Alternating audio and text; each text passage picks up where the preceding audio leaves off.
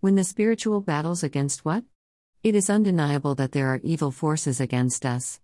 Ephesians 6:12 says, "For our battle, is not against flesh and blood, but against the rulers, against the authorities, against the powers of this dark world, and against the spiritual forces of evil in the heavenly realms." Our battles are not against flesh and blood. These are spiritual battles that we fight in the physical realm because we are in a corrupted body that suffers and dies. Our battles are against spiritual forces commanded by Satan to destroy us. Satan wants to destroy our bodies, but he also wants to destroy our souls in eternity. The Bible ranks these spiritual forces by using military examples. The Bible wants us to better understand that we are in a constant spiritual war. These evil forces have thousands of ways to seduce us to rebel against God. These evil forces will do everything it takes to win this war.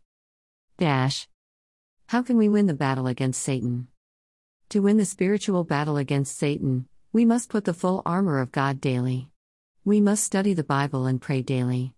We must renew our hearts and minds every day.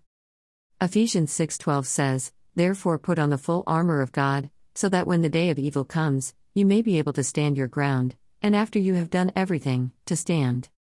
14 Stand firm then, with the belt of truth buckled around your waist, with the breastplate of righteousness in place.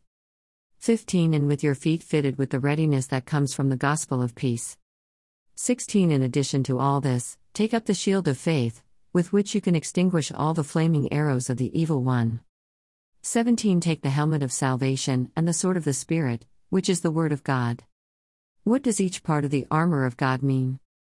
1. The belt of truth. The belt is referring to our identity in Christ. Satan will try to lie to us about who we are. For that reason, we must always read the Word of God to remain centered in who God says we are.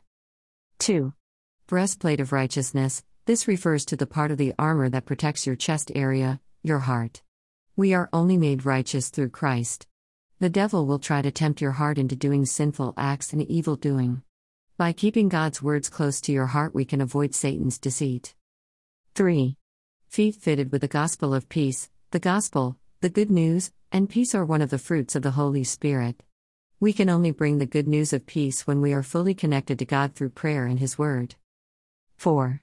Shield of faith. Before a battle, the Roman soldiers used to put their shields made of animal skins in the water. When the arrows of fire hit them, the wet skin will extinguish the darts. 5. Take the helmet of salvation. The helmet protects our head from the attacks of the enemy to steal our salvation. Salvation is a process that includes the belief that Christ died on the cross, and with His death, we were redeemed. The process of sanctification happens in the mind. It is so important that we renew our minds daily with the Word of God. Life can be hard, and these attacks of Satan can feel as though they will never end. But have faith and trust God.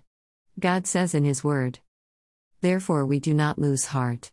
Though outwardly, body, we are wasting away, yet inwardly, our souls, we are being renewed day by day."